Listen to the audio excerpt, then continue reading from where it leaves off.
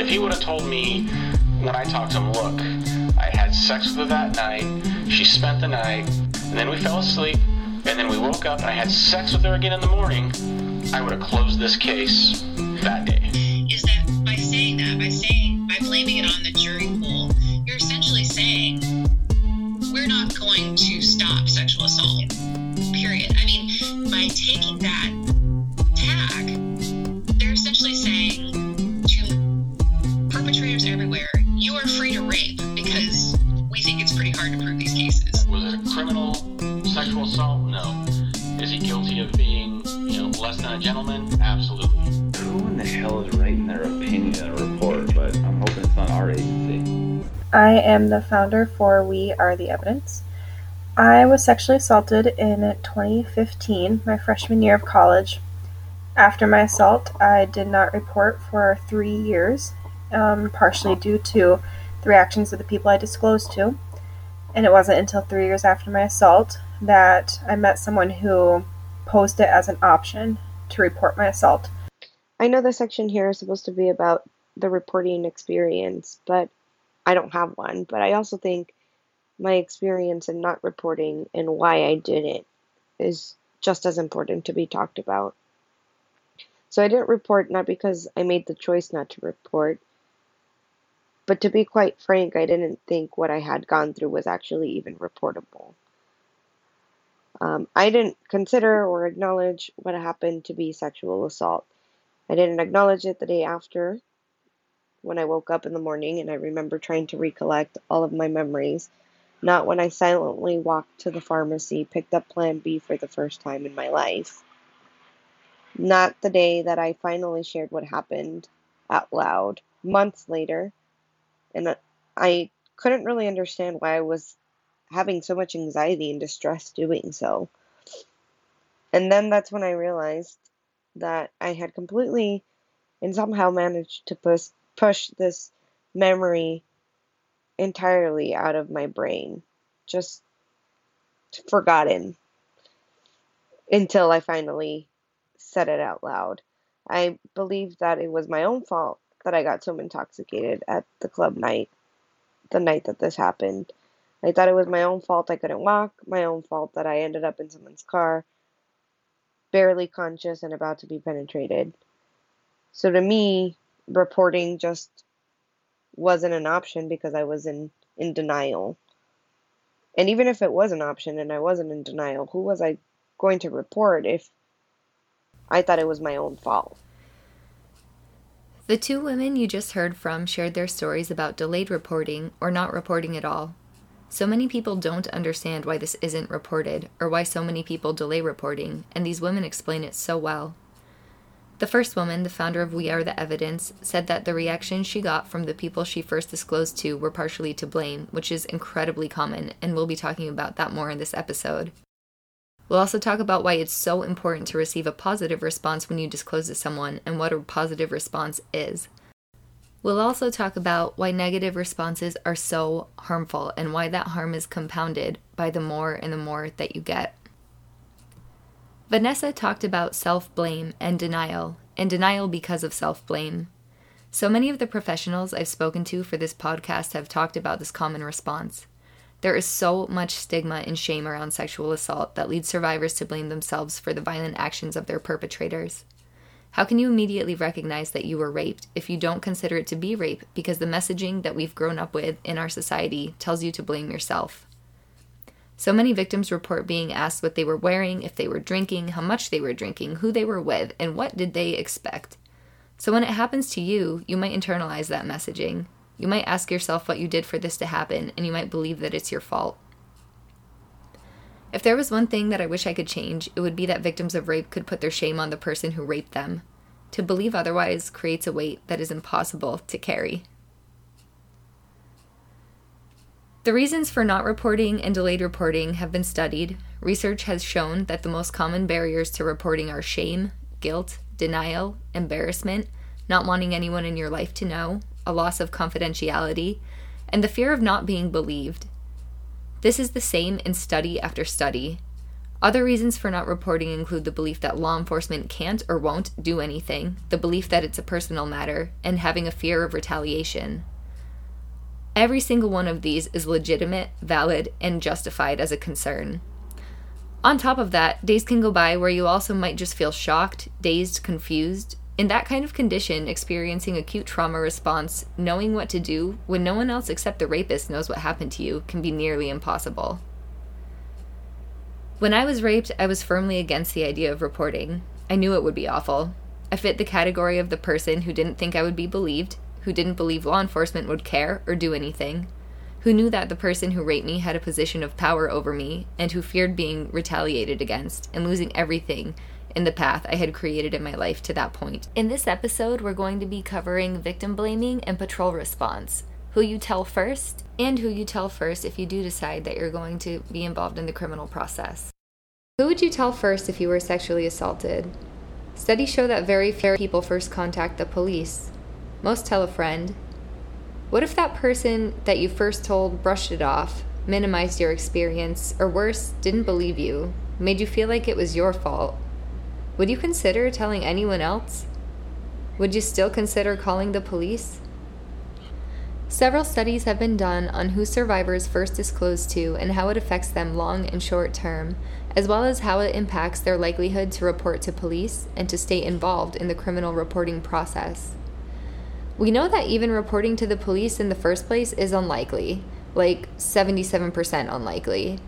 For those 23% who do report, that first contact with law enforcement is incredibly important, whether or not it's the first person that they tell in their life, period, or just their first interaction with the criminal system. Whether you have a positive reaction or not from the first person you tell impacts you forever. It determines the likelihood that you'll face negative health consequences, experience less than healthy coping mechanisms, and can change the whole way that you walk through the world before this harm is done to you and afterwards. And first, I think it's important to understand what exactly is meant by first contact with police and who exactly is responding to that call. So there's a couple different ways that this can happen. The bottom line is that essentially a patrol officer is going to show up on scene. That first person you're likely to have contact with is not going to be a detective who specializes in sexual assault if one exists in your community to begin with. Even if your first place of contact is a hospital to go get forensic testing done, it may be the protocol, as it was in my situation, that the people at the hospital, because there was a violent crime, have to report and are mandated to call a patrol officer who will then show up. There are best practices out there about this, especially for those who go to a hospital for forensic testing, but the protocol still varies from place to place, so in this episode I'm not going to get into that too much. The takeaway from this, or the bottom line, is that the first person that you're going to have contact with from the criminal system is very likely going to be a patrol officer, not a detective. This distinction is incredibly important for several reasons. I mentioned a few horror stories, and there are certainly many more about the first response that victims get when they're reporting sexual assault to a patrol officer. And according to many of the people that I interviewed, that has a lot to do with the mentality that patrol officers need to have in order to survive day to day in the job that they do. Justin Boardman, the detective from episode 1, is back to explain that just a little bit more. Our officers on scene, they haven't been trained in this. So we don't go to, contrary to a lot of people's belief, we don't go to work every day to do a bad job. We go to a good job. Some of the police force, a lot of them, got into it because they wanted to go arrest bad guys and chase cars and do big drug investigations and homicides and things like that. They didn't get into it for the type of feelings and experiences that you have when you are investigating domestic violence and sexual assault. He talked about how officers who initially go through the academy receive training on things like driving techniques, officer safety, things like that. Things that mostly focus on dealing with criminals. Little attention, if any, is paid to how to handle speaking with a victim. Never even mind dealing with a victim of sexual assault. And I can understand that it would be very uncomfortable for a patrol officer with no training to all of a sudden have to switch the gears and talk to a victim about such an intimate thing that nobody's really comfortable talking about with a perfect stranger. What I do not understand is why the victim is met oftentimes with such hostility or indifference when clearly they're in trauma and in pain. I spoke with a victim advocate out of San Francisco who helped me clear up that disparity in my mind, and it started to make a little bit more sense, even though there's still obviously a lot of work to be done to solve this problem. My name is Giles Feinberg. I'm a victim advocate at the San Francisco District Attorney's Office. I asked him what they were doing differently in San Francisco, things that he thinks were working better than anywhere else in the country, and he started to tell me about different interviewing techniques that officers were using. He was essentially referring to trauma-informed interviewing techniques, treating people like people, and I made some kind of comment about how it's a little bit sad that the cutting edge is essentially treating people like people when you interview them, and that should be something that should be simple, but he had a little bit more to say about that, and it was really eye-opening. And honestly, in practice, it can be simple to do this. However, there's a really great book called The Emotional Survival for Law Enforcement, which basically outlines that by the time you're up to rotate from patrol, which is about 5-6 years, you have seen and done things that you like can't even really share with your own family, unimaginable things, and then going on to the next thing. And what this book outlines is that police officers are, as a side effect of that, are hypervigilant. They observe the world and perceive things very quickly, constantly looking at somebody's hands, always evaluating things from a threat-based perspective because, legitimately they don't know, and it's true, if they're going to get killed today. And there is an inverted side to that which does lead some law enforcement officers down a path of inhumanity if they don't know how to deal with it.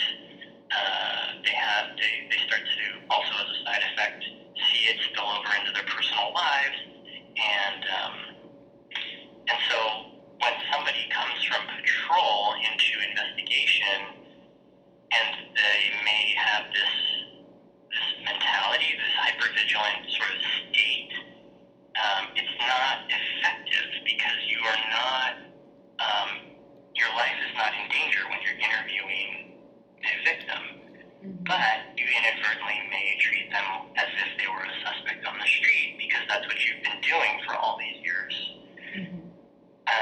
So there are some aspects too that otherwise are not readily apparent to folks who don't interact with police officers constantly, or, even if you pick up this book, some of it will make sense. The book that he's referring to is called Emotional Survival for Law Enforcement, A Guide for Officers and Their Families by Kevin M. Gilmartin, in case you'd like to learn a little bit more. The day-to-day job duties of patrol officers are to prevent crime by keeping an eye on things, providing rapid response to a crime scene, which could be to a scene with an active threat, and performing initial levels of criminal investigation. I was told that safety is their primary concern, and they deal with a lot of unsafe situations. That reality, paired with a lack of training in speaking to victims of rape, make it more understandable that they wouldn't necessarily know how or want to respond to a call on sexual assault. For example, think back to the last time you got pulled over while driving. I was in Utah visiting national parks with my mom, and we basically got pulled over in the middle of the day for having a headlight out. But we were nervous because the officer was asking a lot of questions. It felt like we were being grilled about where we were going and what we were doing, and we didn't even know why we had been pulled over yet. This is quite possibly the least important thing to be pulled over for in terms of public safety in the middle of the day, and we still felt like we were being a little bit interrogated. As a patrol officer, though, if you're used to interrogating people on scene, used to trying to find out if you're dealing with an impaired driver, used to people lying to you about where they've been or where they're going, Used to responding to a scene and questioning suspects of crime who could potentially become a violent threat at any second, and that's the majority of your job, then it makes sense that you see the world and the people in it through a different, kind of terrifying lens. This perspective could easily impair an officer's ability to understand that a sexual assault victim isn't lying and isn't a threat. And it also makes sense why so many victims of rape feel like they were interrogated and treated like a criminal at first response. Luckily, there are solutions to this problem for those who are willing and open to learning them. So, with basic concerns about safety and an expectation that the people you interact with may be lying to you, some of the issue with first response starts to make sense. However, there's a lot more to it. It also has to do with a lack of understanding to various reactions of trauma. Not every rape victim is going to make a report in tears. Some are in a state of shock, some come across flat and unaffected, some might laugh or have paradoxical responses. All of this has been explained by common reactions by traumatic events as we gain a better understanding of trauma response thanks to studies about the neurobiology of trauma. But are patrol officers trained to understand this as well? Justin Boardman explains why understanding trauma is so important when dealing with response to sexual assault. We have counterintuitive sort of things. So that is the way that we present when we've been traumatized. So some people handle trauma different ways, but sometimes there's gaps of memories, there's things like that. People would think that they would fight back if they were sexually assaulted or raped. And in most cases, that's not how our brain reacts. So to save us. And it's counterintuitive. So we don't understand. We put ourselves in that spot in our head and said, oh, I would have fought back. Not necessarily. So we start doubting when somebody discloses to us. Given that this question of why didn't you fight back is such a common form of victim blaming that we hear, I decided to speak with a licensed professional counselor, Dwayne Bowers, who explains this so beautifully and why freeze is such a typical response instead of fight or flight. A lot of people know about fight or flight, but a lot of people don't know that there's actually three responses: fight, flight, or freeze. There's actually some research now that's saying there's a fourth response, which is more of a, I'm not going to use the right word because I can't call it to mind right now, but it's more of a succumb. In other words, it's more of a, when your brain says it's in your best interest to go along with the situation to stay alive, that becomes the fourth response. There's a lot of controversy about whether that is a cognizant response or whether that is actually an instinctual response. So I just wanted to put that out there that there is some research now being done on there is the possibility of this fourth response. And it's kind of hard to measure whether that is the same kind of response as a fight, flight, freeze, which is instinctual, or whether it's more cognizant, whether the brain, whether you think through that. So just wanted to mention that. He went on to explain that the amygdala is constantly scanning for threats, and when it finds one, different parts of the brain trigger to release the hormone cortisol. Whatever the intensity of the threat is, that's the amount of cortisol that gets released into the system. Cortisol is often thought of as a stress hormone. It's also known as the aging hormone. It's just not a good guy no matter how you look at it. So what happens is you flood with, so let's say that the intensity of the situation is great. I am being assaulted. So my body will flood with cortisol, my body and brain. The first thing that is the response to that is that the cortisol will shut down my hippocampus or my hippocampi. We have two of these things. And once the hippocampus shuts down, you're pretty much driven completely by instinct. You're running on your survival brain, and your normal thought processes aren't working as they normally would. They're shut down. And so the fight, flight, freeze response is entirely instinctual. There is no cognitive modulation of it by the hippocampus.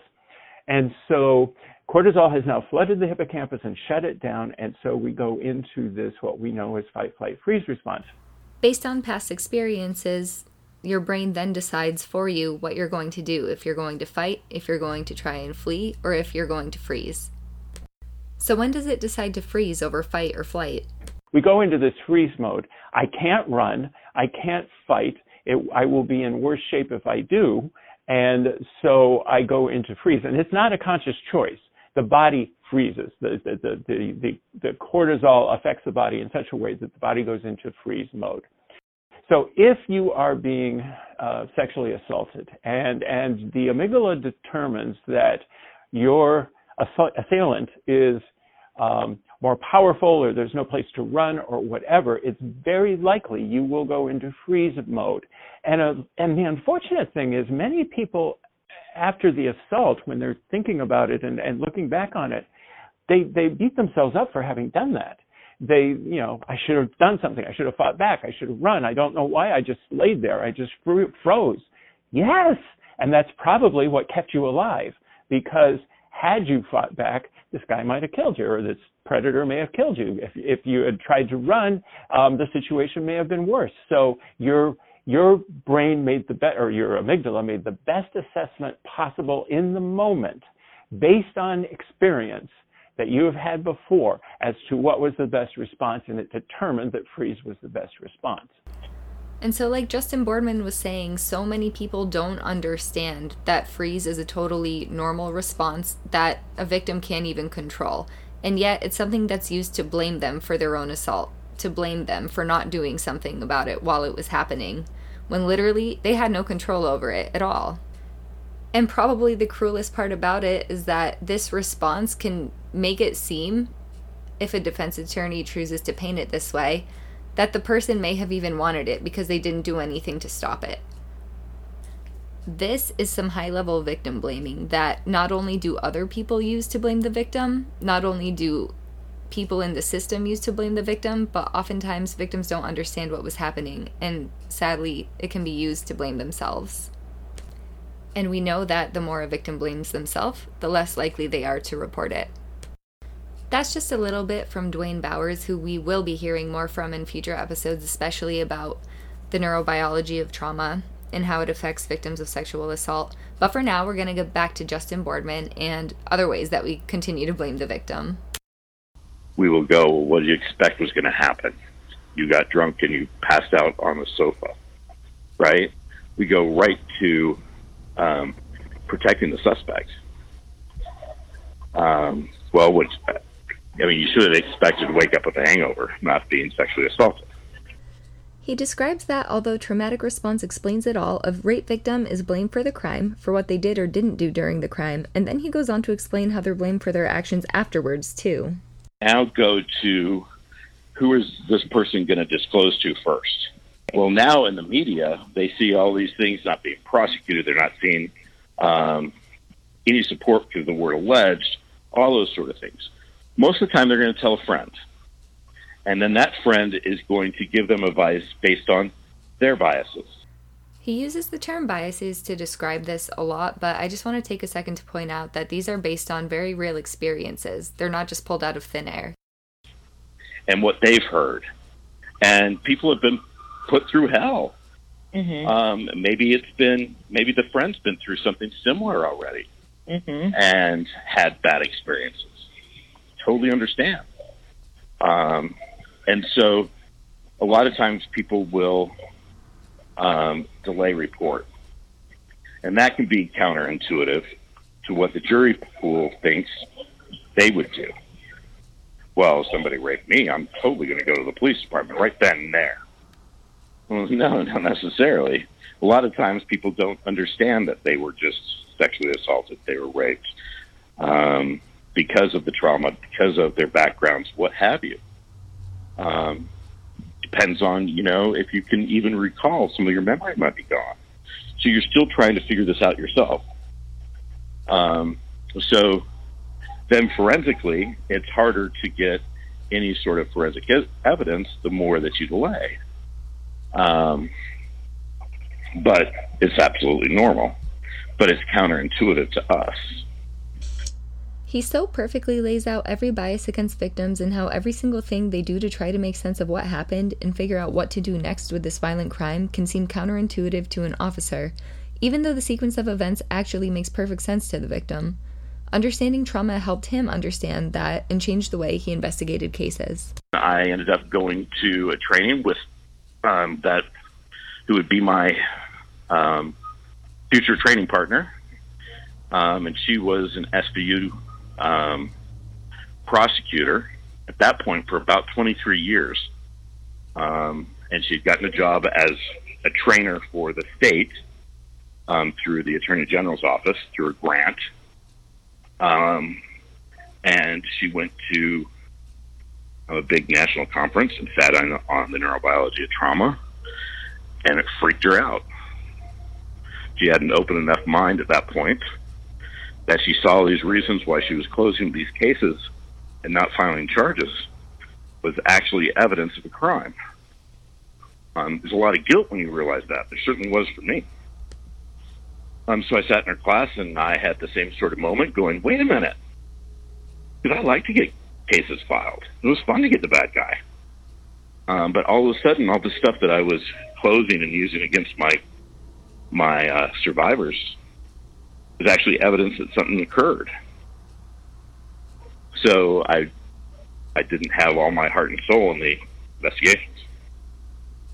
So I started training with her, even taking my vacation time, and I wasn't getting paid. She was getting paid because it was her job, but I would go out and assist her when she would go out and train the neurobiology of trauma on my own.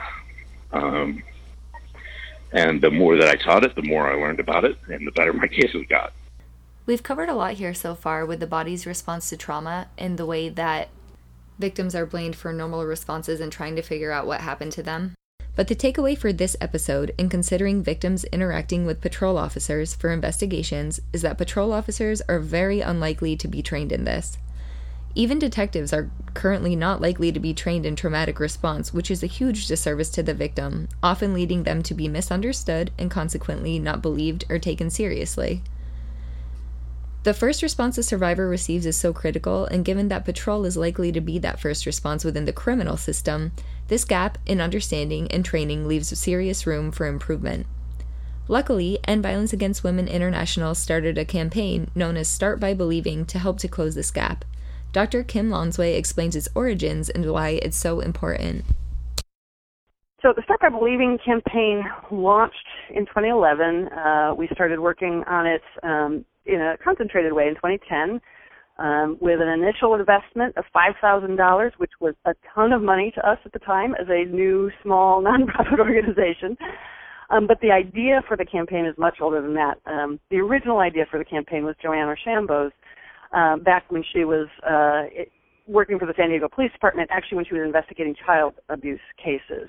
And one of the things that broke her heart when she did that work was that, not just the tragedy that these children are being abused and being sexually abused, but that all too often it is the very people they should turn to for help who don't believe them.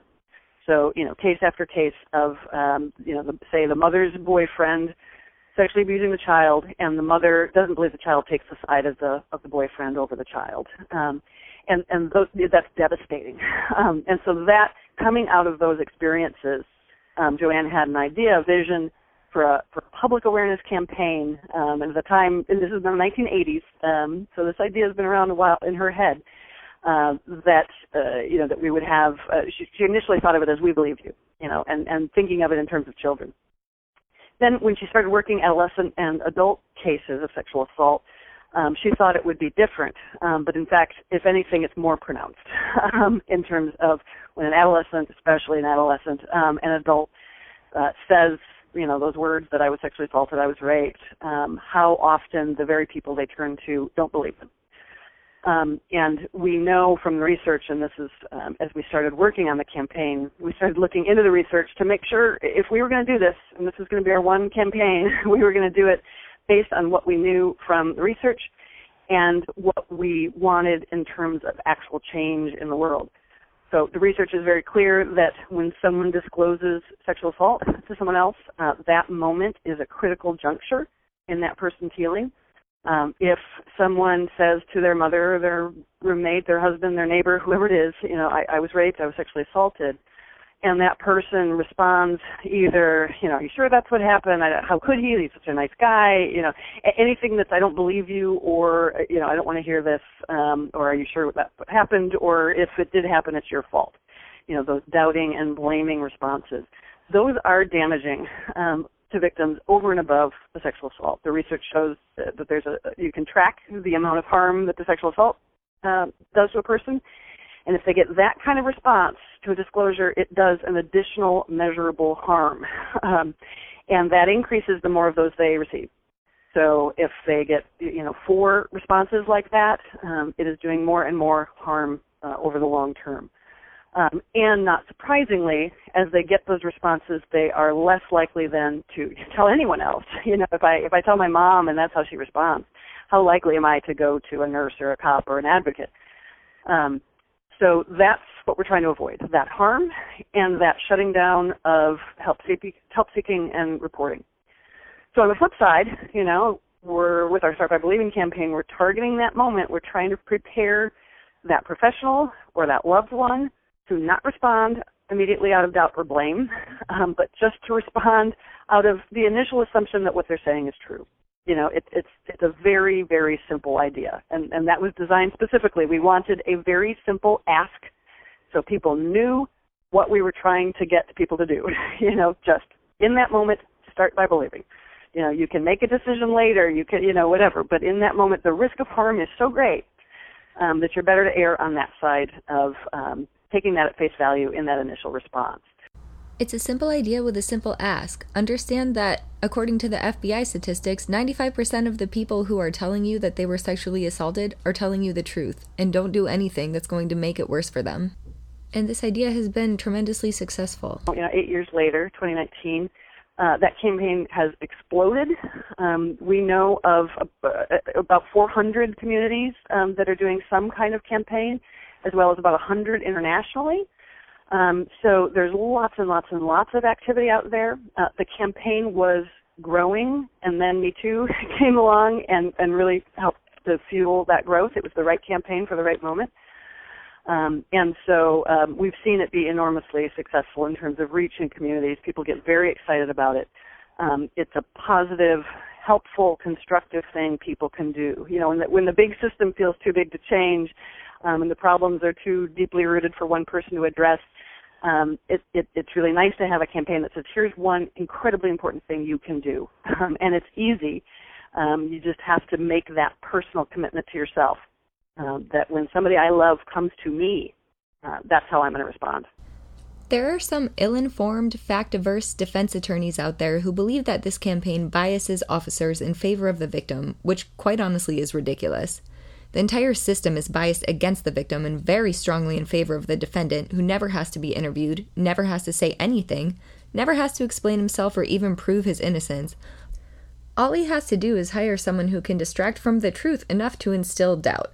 I asked Dr. Lonsway what she would say to anyone who thinks this creates officer bias, referring to the Start by Believing campaign. Start by Believing we see as perfectly aligned with doing a good investigation. Because that is the approach. When a victim reports to law enforcement they've been sexually assaulted, for that officer, we think it's perfectly appropriate to start by believing in that moment, because at that moment they have no other information at all, And doing a good investigation means communicating that to victim. It doesn't necessarily mean I believe you. We don't ever need anybody to say those 3 words. It's in the attitude of listening and carefully documenting and taking this report seriously. That's what Start by Believing looks like for a responding officer. Training and public awareness campaigns are extremely important to bettering the initial response to rape victims, but what's being done to address the biases that make rape victims so disbelieved in the first place? Presumably, the judge from episode 1 who overturned a jury conviction because the victim, according to him, was provocative and attention-seeking, is someone who went to law school, is highly educated, and has hopefully read some research on rape statistics at some point in his life and the extremely low rate of false reports, which has been proven again and again. We also heard about officers who told a victim she had been drinking, so what did she expect? In these instances, which are sickeningly incredibly common responses, training and awareness are not the issue. Fear and safety concerns are not the issue. The problem that seems to clearly present itself is that these crimes, which are predominantly committed by men against women, bring out all kinds of gender bias and discrimination. Dr. Spahn from ASU researched these biases, which helped to illustrate the kind of victim that officers would find more believable, and what she found was the blueprint of an allegedly righteous victim. For the LA project, we also interviewed more than 100 detectives and district attorneys, and it seems clear that the behavior and the character of the victim continue to play a role in both police and prosecutorial decision-making. We heard from detectives in particular. They used the term a righteous victim. So one detective said to me, if I have a righteous victim, I'm going to investigate that case thoroughly, and I will fight for that victim. And then in the next breath, this detective said, but most of my cases aren't like that. Most of my cases are party rapes, where victims go to parties, drink too much, and end up being sexually assaulted. So, it seems clear that, the credibility of the victim, the behavior of the victim before and even after the sexual assault continues to play a role in how these cases are handled and whether they can be successfully prosecuted. Dr. Spahn and Dr. Catherine Tellis conducted research on policing and prosecuting sexual assault, which they later put into a book and released it under the same name, Policing and Prosecuting Sexual Assault Inside the Criminal Justice System. It was released in 2014. Part of the research focused on the perceptions of challenges faced by victims when they report. In that research, one LAPD detective had this to say about patrol officers. This is a direct quote. Patrol officers, instead of treating the rape victim like a victim, center more on disproving her testimony. The victim is traumatized and/or she is intoxicated at the time of interview. Their interviewing techniques are not the same as ours. We do not try to disprove her. We just want her story. The patrol officer writes the report and notes all the inconsistencies. That's a pretty strong statement from a detective about how patrol officers treat victims. Detectives throughout the rest of the research were in agreement that one of the biggest challenges victims face is how patrol officers are going to perceive them. This was echoed throughout the research time and again. It noted reports stating that the Christian conservative girl who was drugged and raped actually got her case presented to the county attorney's office, who then turned it down for reasons that are completely unclear, and then noted reports where another girl is drugged and raped, but because someone else claimed that she had used drugs in the past, she wasn't considered credible. And how exactly would the detective know that that person was telling the truth about her drug use? And again, why does that matter? Being on drugs doesn't mean your rape didn't happen and isn't real. In fact, given consent law, it should mean exactly the opposite. The research also goes on to say that participants said that there's no training in report writing, and patrol officers will often completely leave out exactly how and where a victim was raped and other critical details. When you have a detective like the one Dr. Spahn quoted who already admits to working harder for a victim they feel meets a certain threshold of righteousness and credibility, it makes you wonder what happens exactly to victims who, like he said himself, do not commonly fit that perception. From looking at research, from looking at statistics, and from hearing from other survivors about their stories and through other people about survivors that they work with and their stories, it's pretty clear that the answer to this is they're dismissed, they're not taken seriously, and the cases are closed, leaving the rapist to walk free without even having to be interrogated at any point like the victim is. Victim blaming is so common in law and law enforcement that there have been changes in law to prevent this kind of thing from happening and to protect victims throughout the criminal justice process. However, Dr. Spahn noted that this hasn't changed, and she wondered why. The rape reform movement in the late 1970s and through the 1980s, feminists and other reformers really believed that if you change the laws and practices surrounding rape, that more victims would report, there'd be more arrests and more successful prosecutions and more suspects sent to jail or prison. And it simply hasn't turned out that way. And, the question is why? We've changed the laws to eliminate the resistance requirement, to eliminate the corroboration requirement.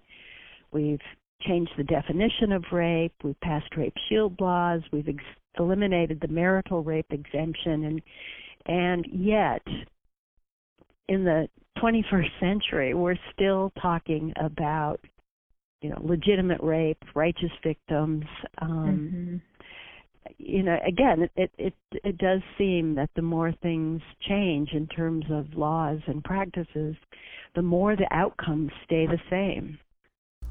I have a theory about why that is. A lot of the reform that she's referring to is stuff that comes up during trial.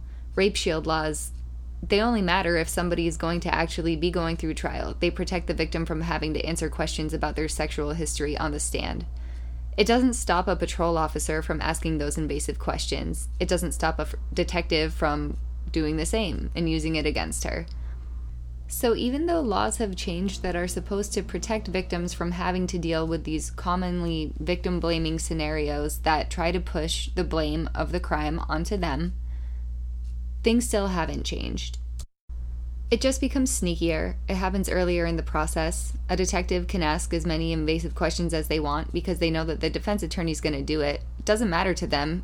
They don't even stop to consider the fact that it wouldn't be admissible in court and would hopefully, if following the law, would be thrown out and a jury would not even be able to consider it because these things are irrelevant to the crime. But patrol officers, detectives, everybody who comes first, anyone who comes before this case is actually issued, they already have made up their mind about the credibility of the victim, the righteousness of the victim. If the victim is going to be someone that they perceive a jury will find believable on the stand. So statistics surrounding law enforcement and rape haven't changed because attitudes really haven't changed. The criminal process still allows for blatant bias and discrimination, stigma, and the misplacement of blame to occur at the point of victims' initial contact with patrol and throughout their contact with investigators. And it's not like it hasn't gone unnoticed, but it has been swept under the rug. And this is why it's so important that class action lawsuits like the ones that the Austin lawyers are filing are being brought to light. Jennifer Eklund talks about this and a little bit more about the blame that victims receive throughout the whole entire process from start to finish. It is terribly upsetting that the people charged with seeking justice are essentially, because of their own biases about women, suggesting that, they don't think they can prove the case because the victim isn't believable enough. I also am really bothered by the fact that victims are blamed at every turn. I mean, in the first place, they're blamed in the course of interrogation. What were they doing? What were they wearing? Where were they? How much did you drink? I mean, that process is bad enough. But then to be told that their case wasn't severe enough, or that they weren't hurt enough, or that they should have fought back more. I mean, so then they get blamed in that process too. Hearing these things is painful, but it's not surprising at all. I spent some time looking through some of the rape reports from 2017 in the local police department that I had reported to. Inside many of these reports, judgments were made about the victim's mental health.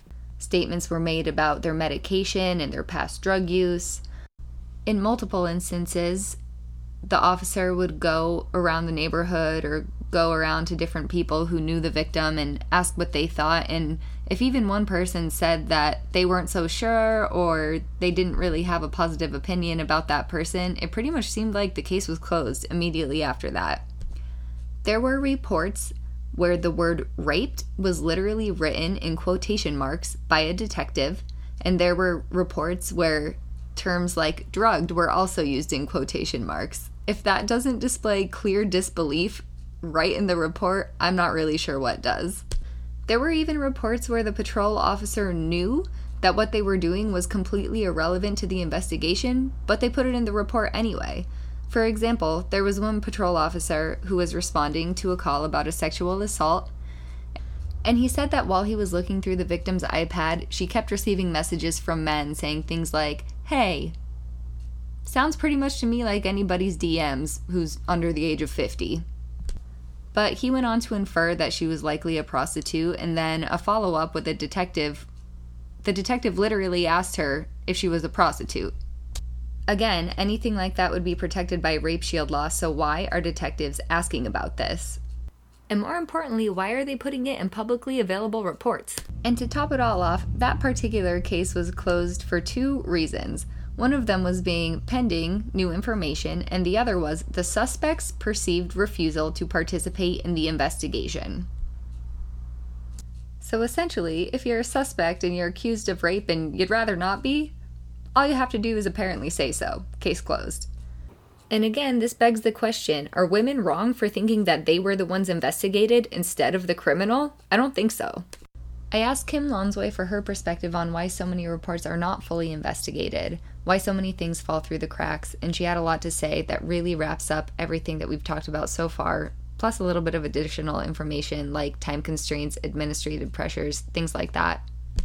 So given that our society has these deep-seated notions about sexual assault, primary among them being a skepticism that reports are false. So and there's nothing unique about law enforcement. You see that across all the professions. You see that in society. You see it from family members. It's absolutely heartbreaking, especially from loved ones when you see someone disclose sexual assault, and the initial response is not to believe that. So that is sort of the water in which we all swim as a society. So given that that's the case, it's not surprising that police officers often share that. And then you combine with that the unique law enforcement role, which is that their role is to investigate. Their role is to not make a decision until they have enough evidence, and the reality that they're lied to every day. So you throw a lot of and there's other factors that come into play that force them to often, or push them to make a decision too quickly. Administrative factors, they're understaffed, they're pushed to the next case. So there's all kinds of factors that flow into why there is a predisposition, or at least a tendency for law enforcement officers to not believe reports of sexual assault. And so when you take all of that soup and you have a survivor come, or you have someone come in and report that they've been sexually assaulted, all too often that decision is made based on that initial report. And so that is, typically how a report of sexual assault comes to law enforcement, from the victim or from a third party. But so, for example, the person accused isn't the one that brings it. It comes from the victim or a third party related to the victim in some way. So that's the initial information they have. And so when you combine, again, these misconceptions, these ideas about sexual assault that are often 180 degrees wrong, people sometimes look at the way sexual assault victims behave, and they might be very, very typical dynamics and characteristics, and yet people see them as red flags. So for example, the fact that most sexual assault victims know the person who assaulted them. That is, we know that from research, that is an absolute truth about sexual assault, that most are committed by people they know, and yet that characteristic is something that can count against survivors, that it's a seed of doubt for people. How are we sure this is a real report, given that they know each other? You could go down the list of so many characteristics, drugs and alcohol, that they have a continued relationship after the sexual assault, that they might even have a sexual relationship after the assault. You can absolutely go down the list of very common characteristics of sexual assault, and those are exactly the same characteristics that lead people to doubt the legitimacy of the report. It's something I think very unique about sexual assault, that the very characteristics of the crime are the same factors that lead people to doubt the legitimacy of a report. I asked her what could be done about this, what improvements could be made, and she had no shortage of ideas. We, as an organization, focus on criminal justice training, and particularly training for law enforcement. And so, given what I've said already, about that decisions are made too quickly often, and too often made on the basis of misconceptions and stereotypes, et cetera, our goal in our training programs is to, communicate the reality of sexual assault, what it actually looks like, and that those characteristics shouldn't necessarily be seen as red flags. They should be understood as common characteristics of sexual assault. Then slowing down the decision-making process at all. A determination about the case isn't made at step one. It's made at the final step after the investigation has been done. At least that's the way it should work. Research by longtime sexual violence researcher Dr. Campbell found in one study with her colleagues that, and I quote, "Victims may be better off receiving no support at all than receiving reactions they consider to be hurtful." Victims of rape are at increased risk for anxiety, depression, PTSD, other psychological issues, substance abuse, social isolation and withdrawal, and so many other harmful outcomes to their well-being, short and long term, that it's really no wonder so many victims don't report. It's clear that much of law enforcement is currently ill-equipped to handle these reports, especially without causing further harm. Having experienced many of these negative outcomes myself as a direct result of response from law enforcement, I often wonder how different my life would be right now if I had never questioned being raped, never told anyone about it, stuffed what I could remember in a drawer in my mind that I never opened again. When I think about that, a huge part of me feels free. Nothing has happened so far to prove to me that it was worth it. The pain I've been in and continue to experience daily as a result of reporting to law enforcement without even achieving the goal of holding the perpetrator accountable and stopping him from doing it to anyone else has been so destructive. It feels like by reporting, I trap myself inside of a cage that I can't escape. It feels like my soul has been imprisoned and I'm not myself anymore. I know that everyone counts on the victim's silence. The perpetrator certainly does, and then the police expect it. Attorneys ask the victim to live in silence too, because our criminal process allows for defense attorneys to take minor inconsistencies and use them as a tool to get cases thrown out, even though they have absolutely nothing to do with the fact that the perpetrator raped someone. Being silenced, ironically, is a huge part of the reporting process. I've chosen to speak out and push as much as I can through the reporting process to try to find some kind of justice that I'm not so sure exists. But if I had known that my own silence, my own true silence, could have spared me the past 2 years of pain, I probably would have counted on my own silence too. And I did for a while. I didn't report immediately. It took me a few days to make that decision.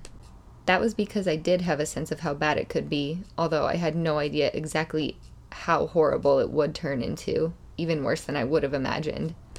I knew that speaking out would likely be harmful to me, but I had never considered the fact that my own silence could protect me.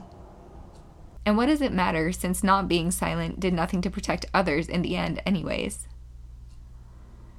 Regardless, the fact remains, the system needs to change. We need to demand more. Victims shouldn't have to so heavily debate in our minds whether warning the community about a rapist is worth it or not. It should never be such a destructive, painful choice and process to subsequently live through.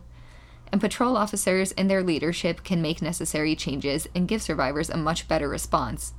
The takeaway is that we all need to demand it. Next on Surviving Justice, we'll get into investigations, part 2, detectives and their role in sexual assault investigations. We'll be talking about confrontation calls, which are pure chaos and a disguised form of evidence collection, the way that cases are handled by detectives, what's been harmful, and what needs to be improved. If you have a story you'd like to share, visit survivingjustice.org and follow the page to the contact form. Especially if you've had an experience reporting rape that you'd like to share, just submit an audio file, and with your permission, I'll include it in this podcast.